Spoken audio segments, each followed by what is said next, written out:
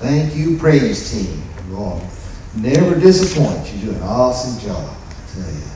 Love each and every one of you. I don't care what my wife says. I like it. I thought it was funny. I'm sorry it's so cold in here, ladies and gentlemen. I tell you, Wednesday night Fall Fest when it's so hot, you couldn't stand it. Now this morning it's so cold. I apologize. We got to get something figured out here. But if you want to turn your Bibles to 1 Peter chapter 4, we're going to read verses 12 through 19. 1 Peter chapter 4. I'll give everybody a second to turn there. 1 Peter chapter 4.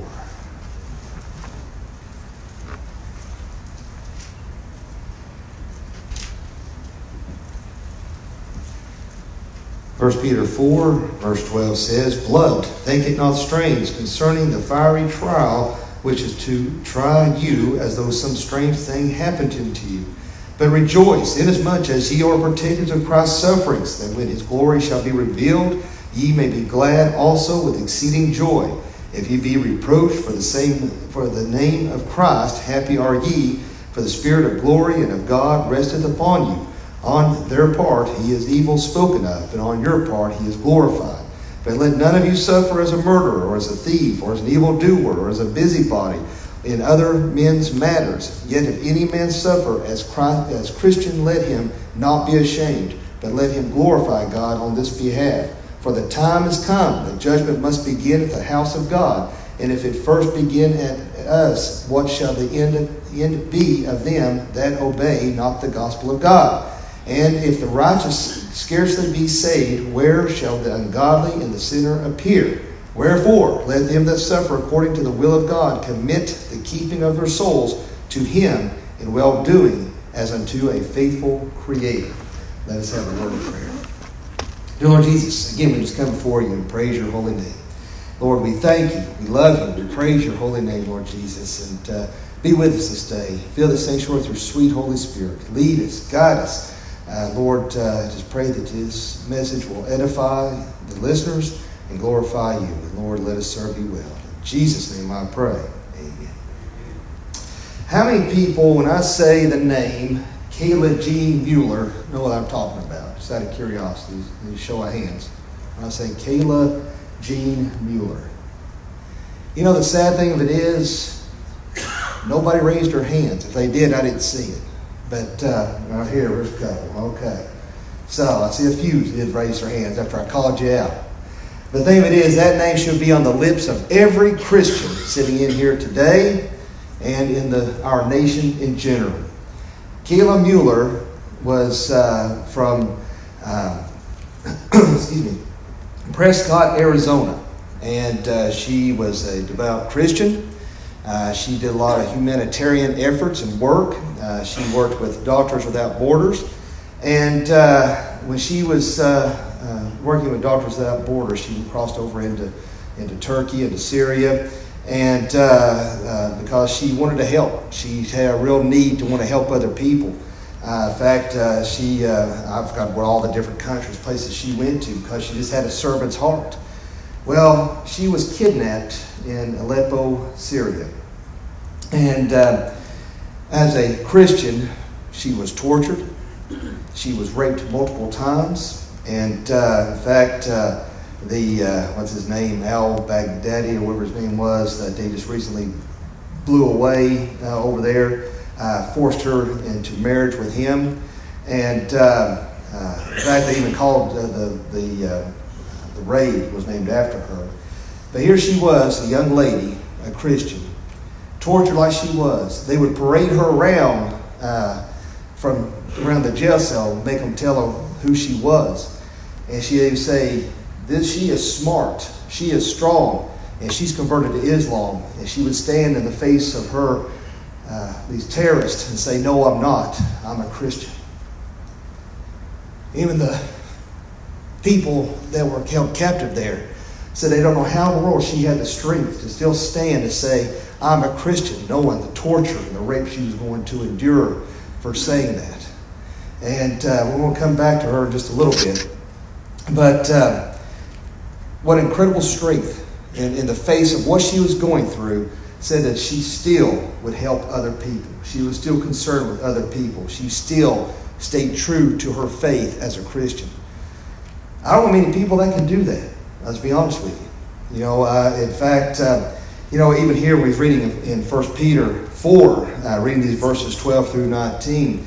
This was during the time of what was known as the Neronian persecutions. Nero, when there was a great fire through Rome, which many suspect he did because he wanted to rebuild it, but blamed the Christians for that. And so many times he would take Christians and dip them into what they call pitch, or like a type of oil, and he would light them on fire to illuminate his gardens for his parties.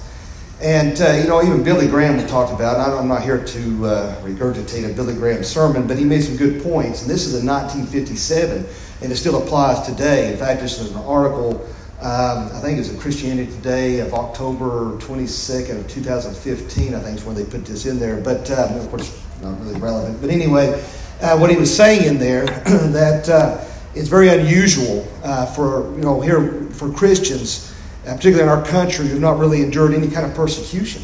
We've been here for 2 or 3 centuries. This country's been established, and we've been pretty much free of those kind of attacks. And as a Christian, I apologize.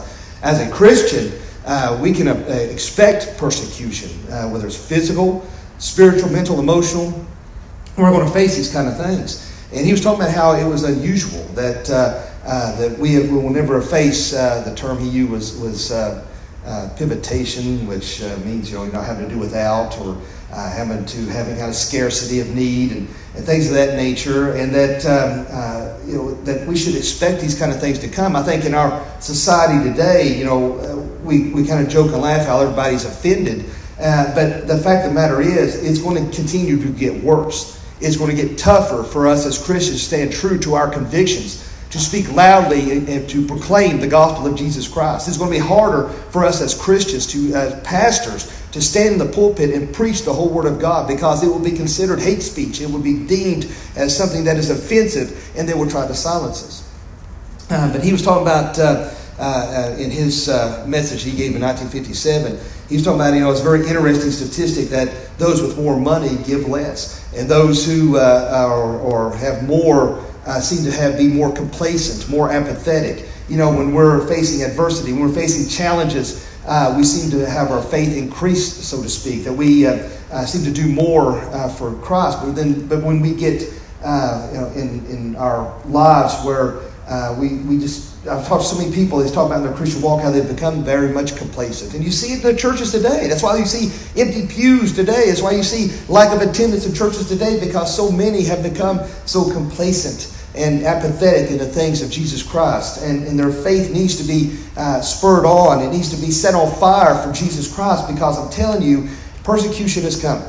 I'm just telling you. You see some of these things in London. You see things in Canada. You see things even in California where they're wanting to control pastors. In fact, in 1985, there was a pastor where the state, I can't remember his name now, it's escaped me, but nonetheless, the state wanted to replace him with another pastor, and he refused to do so. And so they arrested him, put him in jail. And as a result, he said really his ministry was probably better in prison than it was at the church, because he was able to talk to jailers and prisoners, and God's word flourished there in that jail. But don't think these kind of things are isolated. We read about those who went under severe persecution in the name of Jesus Christ. And then you see this young lady just within the last few years who was literally tortured and raped daily for Jesus Christ and would not renounce God's name. Now that is true faith, my friends. That is true faith, to stand in the face of persecution and proclaim the name of Jesus Christ.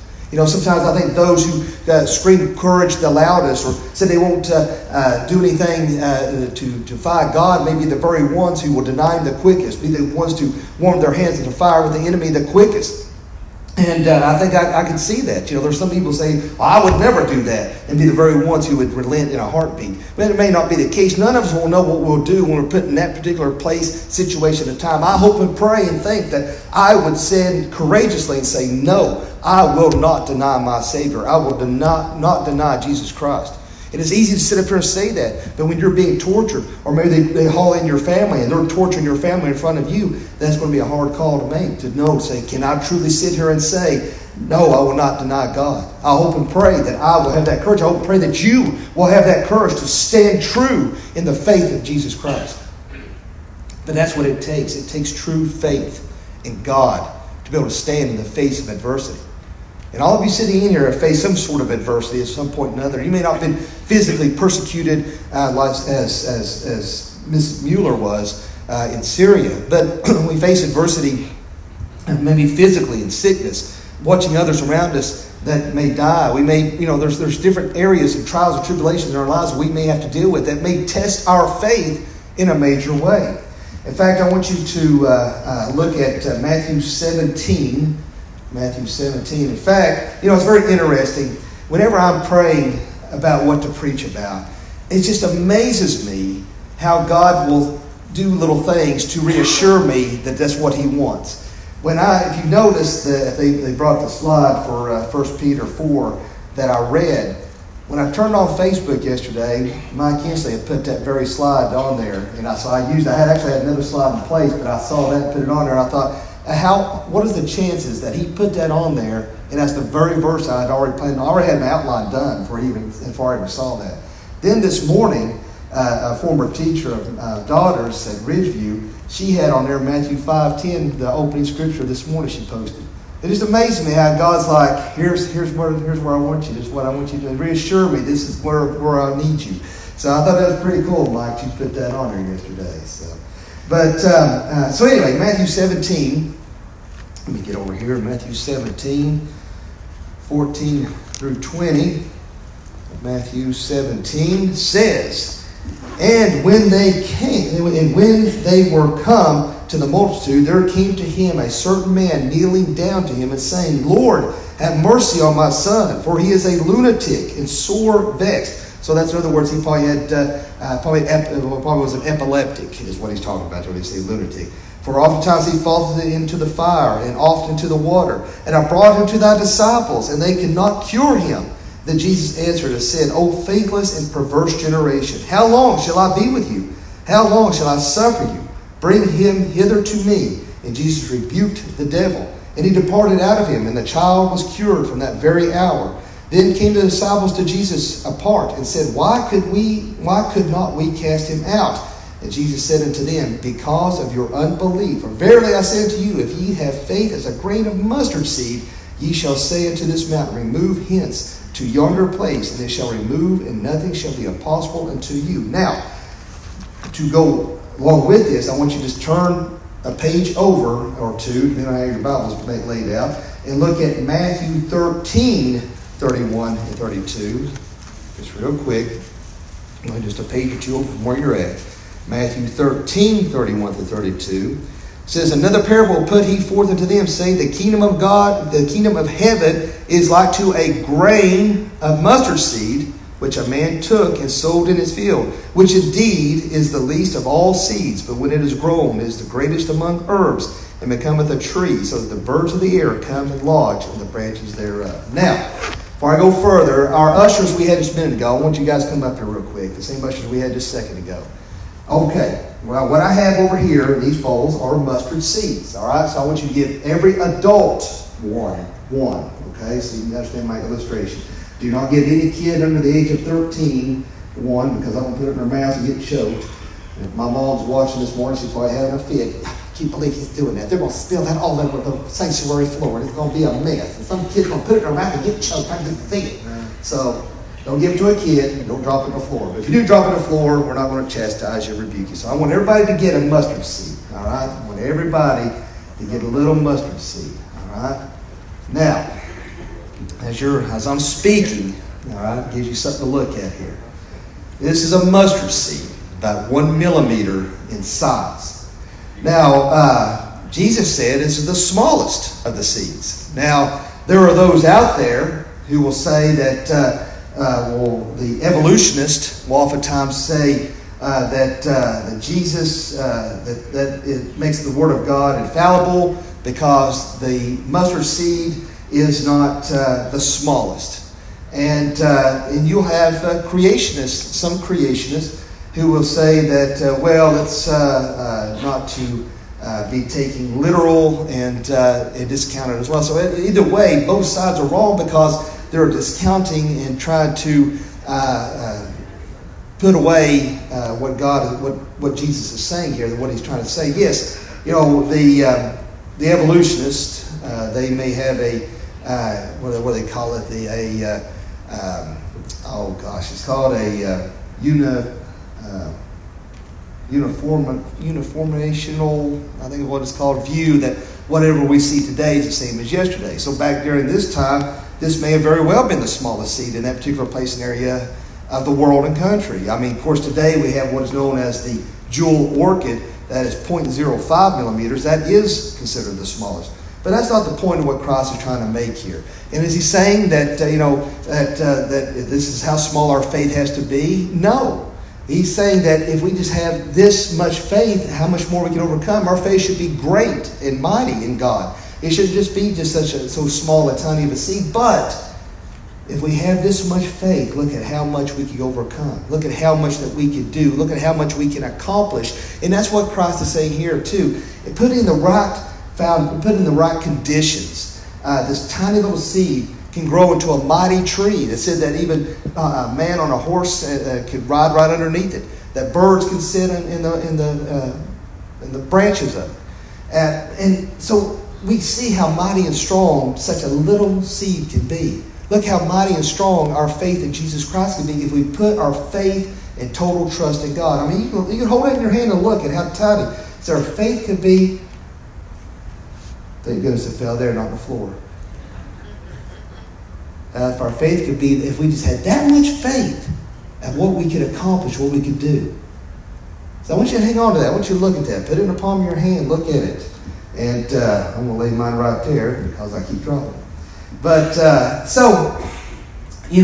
just a little faith. That's all Christ is talking about. Just having a little bit of faith. In fact, I'll tell you what. I know I've been reading a lot out of Matthew, but I want you to look. I mean, you don't have to turn there, but I'm going to read Matthew 8, 23, 27. We'll come back to the mustard seed here in just a second here. Matthew 8, 23 and 27.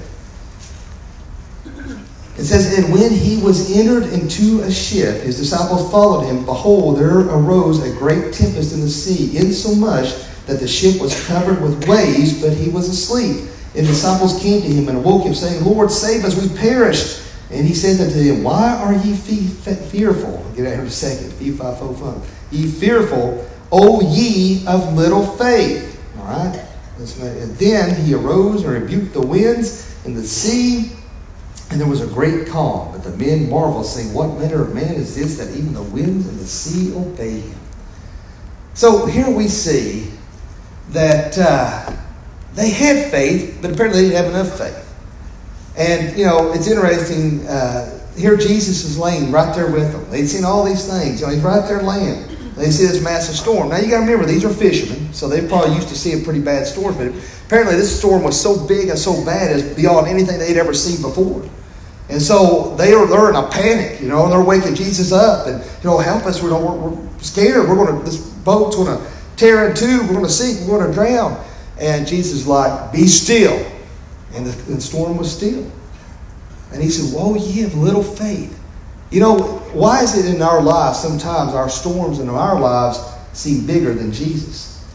But all we have to have is just a little bit of faith. We just have that much faith look at what we can overcome. Look at what we can accomplish if we just have just that much faith. But it can blossom into something very big and very huge. We talk about the kingdom of God. It's like a mustard seed. The kingdom of God, it may start out small. A church may start out small, but then it grows. Any dream, any venture that we have may start out small. We have to take baby steps. That's a problem they say with a lot of millennials. They don't want to take the baby steps. They want to go straight from high school to VP of Exxon. Not having to make any work to make it happen. But even in our Christian lives, we have to take baby steps to make it happen. So the kingdom of God in our churches may start small, but then it branches out and accomplishes great things. And when our faith is strong in Jesus Christ, no matter how bad the storm is, we know that we have just a little bit of faith. and trust in God, He'll get us through those terrible storms. You know, I know you all know I deal with sickness all the time. It stinks. I hate it. In fact, a little bit tonight's going to hit on that to a certain extent. But the fact of the matter is, it's during those times of adversity, those times of sickness, those times of troubles that we cling to God even more. Increases your faith even more. And there's a difference between faith and belief. You can believe that George Washington existed. You can believe that, we're going to have lunch after church today. You can believe that whatever. You can have beliefs in a lot of different things, but there's a difference between belief in empirical data and research and faith. We have to believe in Jesus Christ, that He is real. But we have faith in His promises. See, we have faith in what He's going to do and what He tells us. We have that faith. We have belief in faith. There's more than just believing. We have to have faith in what Christ tells us as well, in His strength. But we have to be able to hold on to that faith when we are in the midst of suffering, when we are having those troubles, when we are going through, we see family members suffering. Just like Lightning Charlie was here the other night, his sister has stage 4 lung cancer, having to deal with that. I know it's weighing heavily on his mind, but he did say last night that she's doing a lot better, so praise God for that. But I know what it's like to see loved ones die of cancer and see your kids sick and all these different things that are happening. But we have to have faith in God that He's going to carry those things out. We have faith in God that He is going to strengthen us and He's going to encourage us and help us through any situation. But, here's the thing that we have to be very careful about. When things don't go right, even though we might have spent many hours in prayer and yet we still see loved ones die, or we see little children, say, just like I was reading this morning, this little baby is terminal with cancer, and we see these things, and Lord can heal this little baby. There's no reason why He can't. But if it doesn't, then either one way or the other, on this side of heaven or the other, this child will be healed. But we sometimes think, well, I should have had more faith. If I'd had more faith, then this bad thing wouldn't have happened. If I'd had more faith, then maybe my kid wouldn't be sick. If I'd had more faith, maybe my parent wouldn't have died. If I had more faith, we think that if we have more faith, that's bad theology.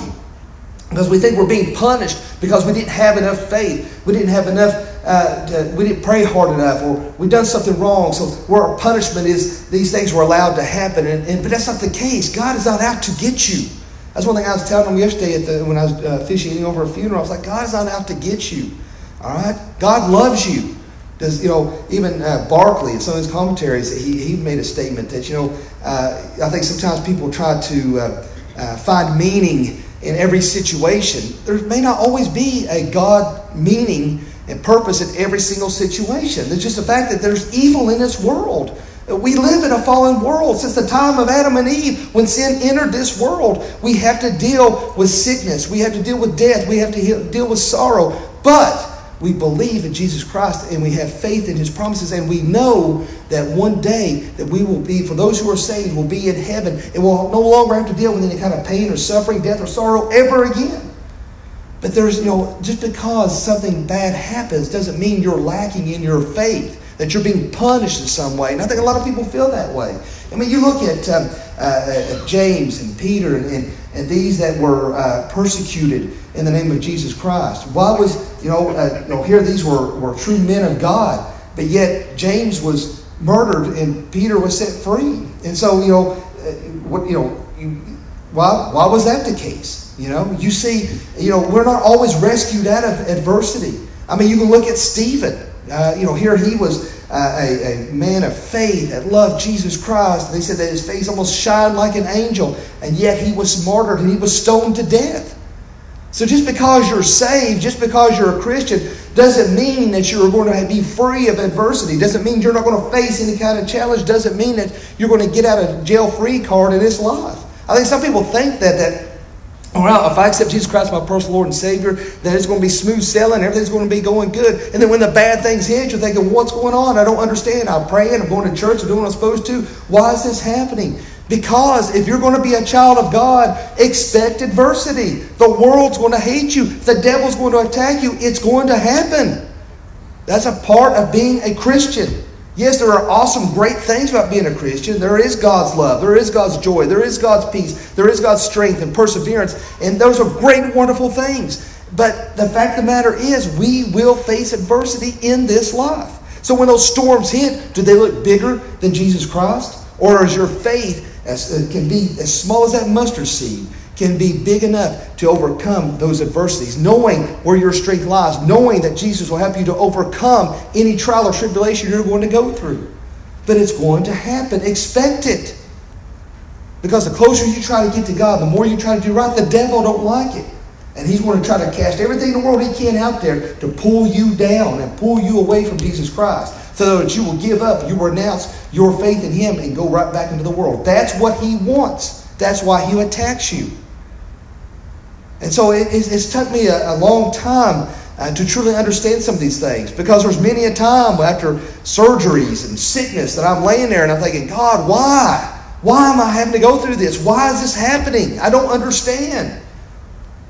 So you're trying to find meaning. You're trying to find purpose. Well, maybe it's because of this. Maybe because of that. Maybe I'm not being faithful enough. Maybe I'm not believing enough. Maybe this. That's not always the case. Maybe God is using that suffering, that situation, to draw you closer to him, to make you more dependent upon him. Maybe that's why we have to suffer and go through certain situations, so that we are more dependent upon him and renounce our own selfishness, because we want to be selfish in the fact that we think we can handle situations. We are in control, and we have to get to a point to understand we are not in control of nothing. God is in control of everything. And we have to give it all over to him.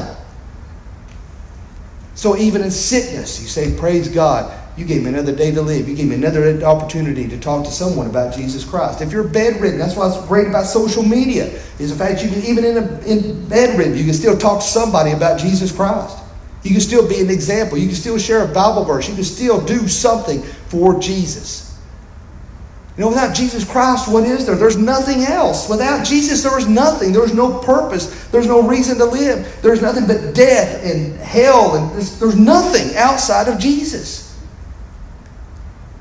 So that's when you've truly given your life over to Jesus Christ. You need to snap out of this complacency. You need to snap out of this apathy.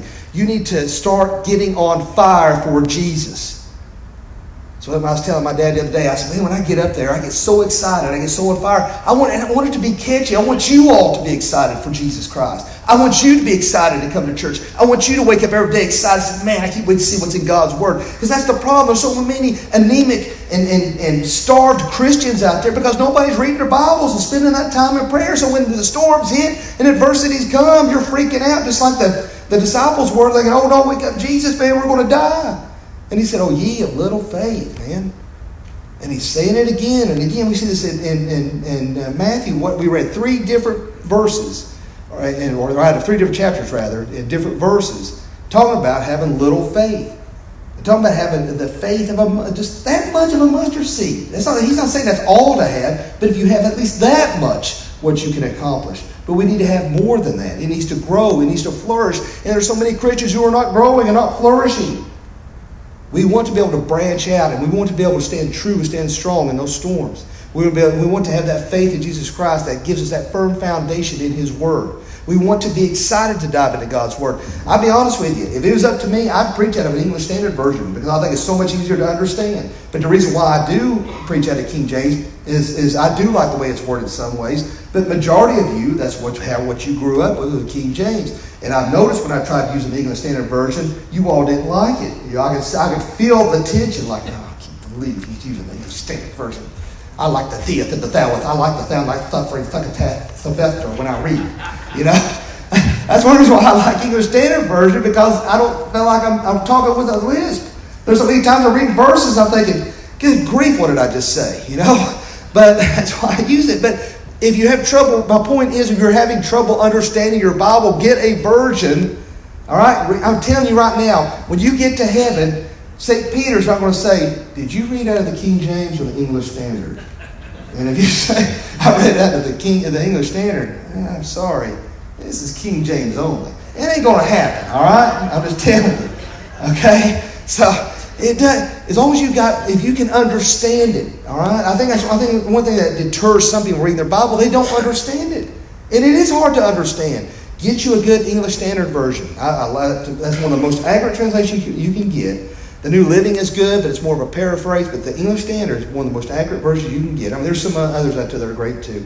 And that way you can understand it. Get you like a Reformation study Bible so that you can see those verses underneath and explain some of those verses that are hard to understand. The point is so that you will get excited and be in God's Word every day. We have to have that. You're not going to go a day without eating. I don't, because I like to eat. So this is our bread of life right here. You don't want to go a day without eating. You should want to go a day without reading God's Word. Because we want to strengthen our faith and our belief in Jesus Christ. Now I want you to look at 1 Corinthians 13:13. 1 Corinthians 13:13.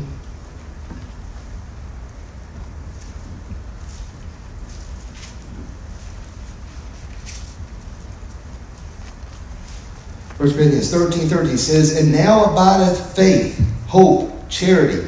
These three, but the greatest of these is charity." But the point I'm making here is hope. Faith and hope. Now, I don't expect you to turn here, but I just want to read real quick Hebrews 11:1. "Now faith is the substance of things hoped for, the evidence of things not seen." Of course, that's the faith chapter, and I encourage you to go back and read that if you can get time to do so. Now, there is a difference between faith and hope. It's interesting. You can't have hope without faith. You can't have faith without hope. And, and you're thinking, okay, how does that work exactly? Well, the way we have faith and hope, so we have hope for the future glory of Jesus Christ. See, it's just like, say, Bernie sitting here, all right? He's got a son and good young man and always liked PJ. But say when he was little and Bernie said, hey, tomorrow we're going to go to the zoo, all right? Well, PJ's all excited because not only does he have faith because he knows when his dad tells him something, it's going to happen, but he has hope because he's excited that he's going to get to see something he's been wanting to go to. See, that's what Jesus Christ, he never lies to us. And so when he tells us something, that he's going to do something, that is our faith in that. But, see, we have hope because we know what he says is true. See, sometimes we have hope. Sometimes it's like, well, boy, I hope my wife makes me a good supper today, and don't spit in it, I hope that my car don't break down. I hope that, the next election goes well. I hope, we have all these different hopes. And then sometimes those hopes is really kind of tied to a negative sense because that hope is, well, I hope this happens. But when it comes to Jesus Christ, it's completely different. It's positive because the hope there is that we know what Christ said is real and true, and we have that hope because we know what's going to happen. We have that positive outlook of that hope. So no matter what torture, what adversity, whatever we go through, we have that hope of the promises of Jesus Christ. That's why we have to read God's Word. You read all these people who were tortured for Jesus Christ, who went through so much adversity that when they were in prisons, they would memorize, or they had memorized verses. They would go back and reflect on that, and that's what got them through those terrible situations. In fact, Billy Graham's talking about an individual he knew that was locked into a prison for 3 years. He said his biggest regret during that whole time was the fact that he didn't memorize more Scripture. That's how we fight. That's how we combat when the devil attacks us, is quoting Scripture. And this is our defense. We have to be girded with the belt of truth. And that is God's Word. So that we can understand His hope. We can understand our faith in Jesus Christ. His truths in which He tells us. And, it is so exciting to know that no matter what we go through, this is what we have to cling to. It just amazes me. And I know I talk about this a lot, but it just amazes me on social media, the lack of belief in individuals. In fact, I was reading yesterday. I forgot what it was about. I know what it was. It was Kanye West. Apparently, everything I'm reading, he's true in his convictions that he has accepted Jesus Christ as Lord and Savior. And at his concerts, that he is wanting to give out Bibles to his concert. In fact, there was a place that's going to donate Bibles for him to give out. And one of the comments under there is a guy said they should just throw that in the trash. That's where it belongs. And, and I see garbage like it all the time. And, he better turn because he's going to burn. You know what I mean? And so this is truth. He's talking about fairy tales and fables. This is not fairy tales and fables. This is truth. This is reality. All right? God's trying to help you in your adversity, in your daily walk, in what you're dealing with, and what you're going through. This is how He helps us. You know, when I'm feeling down and out, I call my dad. He'll say stuff trying to make me laugh, or he gives me encouragement. Well, guess what? When you're feeling down and out, this is what gives you encouragement. This is what gives you strength. It's God's promises. And that is our hope each and every day, is reading these truths to get us through those situations. You know, I was talking about Kayla Mueller. Like I said, that has been on my mind for whatever reason so strong this week. I don't know if it's because of where I have a daughter, but it has really bothered me. And her faith in Jesus Christ has just amazed me in a major way. But some of the people that escaped there, she wrote a letter to give to her parents. And I'm going to read this here. This is from CBN News. It said, Mueller also spoke extensively about how she relied on her faith. In a handwritten letter given to her parents while she was in captivity, Mueller's cellmates, who were eventually freed, gave the letter to her family in the spring of 2014. Mueller wrote, I remember Mom always telling me that in all, at the end, the only one you really have is God. I have come to a place and experience where, in every sense of the word, I have surrendered myself to our Creator, because literally there was no else. By God, by your prayers, I have felt tenderly cradled in free fall. I have been shown in darkness light. I have learned that even in prison one can be free. I am grateful. I have come to see that there is good in every situation. Sometimes we just have to look for it. Mueller said, I pray each day that if nothing else, you have felt a certain closeness, surrender to God as well, have formed a bond of love, support amongst one another. She ended the heartfelt letter urging her family to give their pain to God. Please be patient. Give your pain to God. I know you would want me to remain strong, she wrote. That's exactly what I'm doing. Do not fear for me. Continue to pray, as will I. By God's will, we will be together soon. What an incredible young lady. Tortured and raped daily. And still she could cling to the hope and the faith of Jesus Christ. She was in a physical prison, being tortured. Some of you are in a mental prison, allowing the old devil to torture you. You can have freedom today. Just like she was saying in there, that there is light in darkness. And all he's saying is come to him. Surrender all to him. That's all he's asking. He's not asking you to clean up your act. He's not asking you to be better than what you are. He just wants you as you are. And just come to him. Those words are for those who are not saved. For those of you who are saved, you should listen to this. You should read about this incredible young lady. This isn't about some saint from 1500, 1700, some Christian we read about in the time of Jesus. This is just within a couple of years. 2014. We're reading about a young lady who stood in the face of terrorists and proclaimed proudly and boldly Jesus Christ. That is our hope. That is where our faith lies. That is our strength. You better light a fire under your backsides, because Jesus Christ is coming soon. You're going to be judged on how you acted in his name. You still glorifying God when you're by yourself? Glorifying God when you're in front of people? Glorifying God when the jerk pulls up in front of you and gives you the finger? Because sometimes that's hard to do. That's when you want to lose your redneck side. We need to make sure that we're glorifying God in all areas of our lives.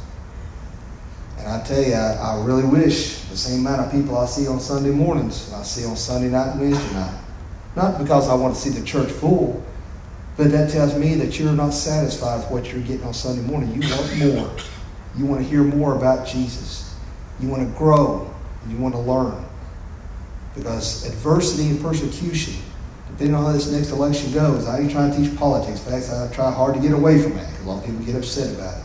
Depending on how it goes, this may be a true good versus evil, and we may see some real persecution as Christians. And I hope you're prepared, and I hope you're ready for what may be coming down the line. If you'll stand, we'll have a word of prayer. And after I'm done praying, Mrs. Brown will be playing the invitation. And if you don't know Jesus Christ, your Lord and Savior, please come over here and talk to me. Or if you have a concern, I'll be happy to pray with you as well. Let us pray. Dear Father, Lord, we thank you, we love you, and we praise you. Lord, thank you for this day. Thank you for your goodness. Thank you for your strength. Lord, I pray you be with the Mueller family. I can't imagine what they're going through and dealing with and the pain. But one thing's for sure, I know they have to be proud of their daughter who stands for Jesus Christ no matter what. And I pray that those here listening will stand for you just as strong no matter what the outcome. Lord, if there's anyone here this morning that doesn't know you, let them pray this prayer. Dear God, forgive me of all my sins. Jesus, I know you died on the cross for me. I know you rose from the grave for me. Come into my heart and Savior. Fill me with your Holy Spirit. In Jesus' name I pray.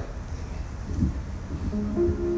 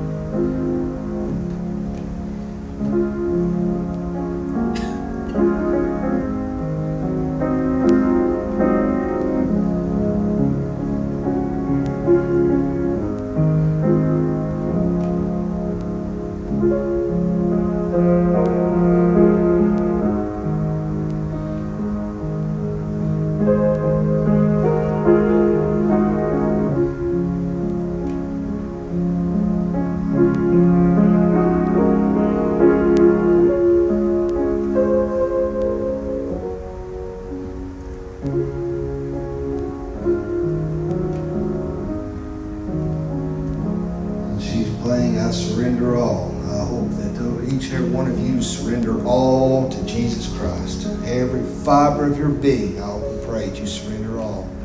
See, it's that hope that Jesus gives us to be faithful, to stay true to God, to not allow my thoughts wander in areas they shouldn't go, to be faithful to my wife, to trust in God's assurances that only comes. I've not arrived. I've not reached some spiritual level that I struggle every day. The only way I can get through each day is surrendering every fiber of being to Jesus Christ. And I hope that you all do that daily, dying of yourselves daily and taking up the cross and following after him. Let us pray. Dear God in heaven, we thank you, we praise you, and Lord, thank you for this opportunity. Thank you for this day. Thank you for your grace and your mercy. Thank you for your enduring spirit, Lord Jesus. Lord, guide us, direct us, keep us safe until we meet again, and let us honor you in all we do. In Jesus' name I pray.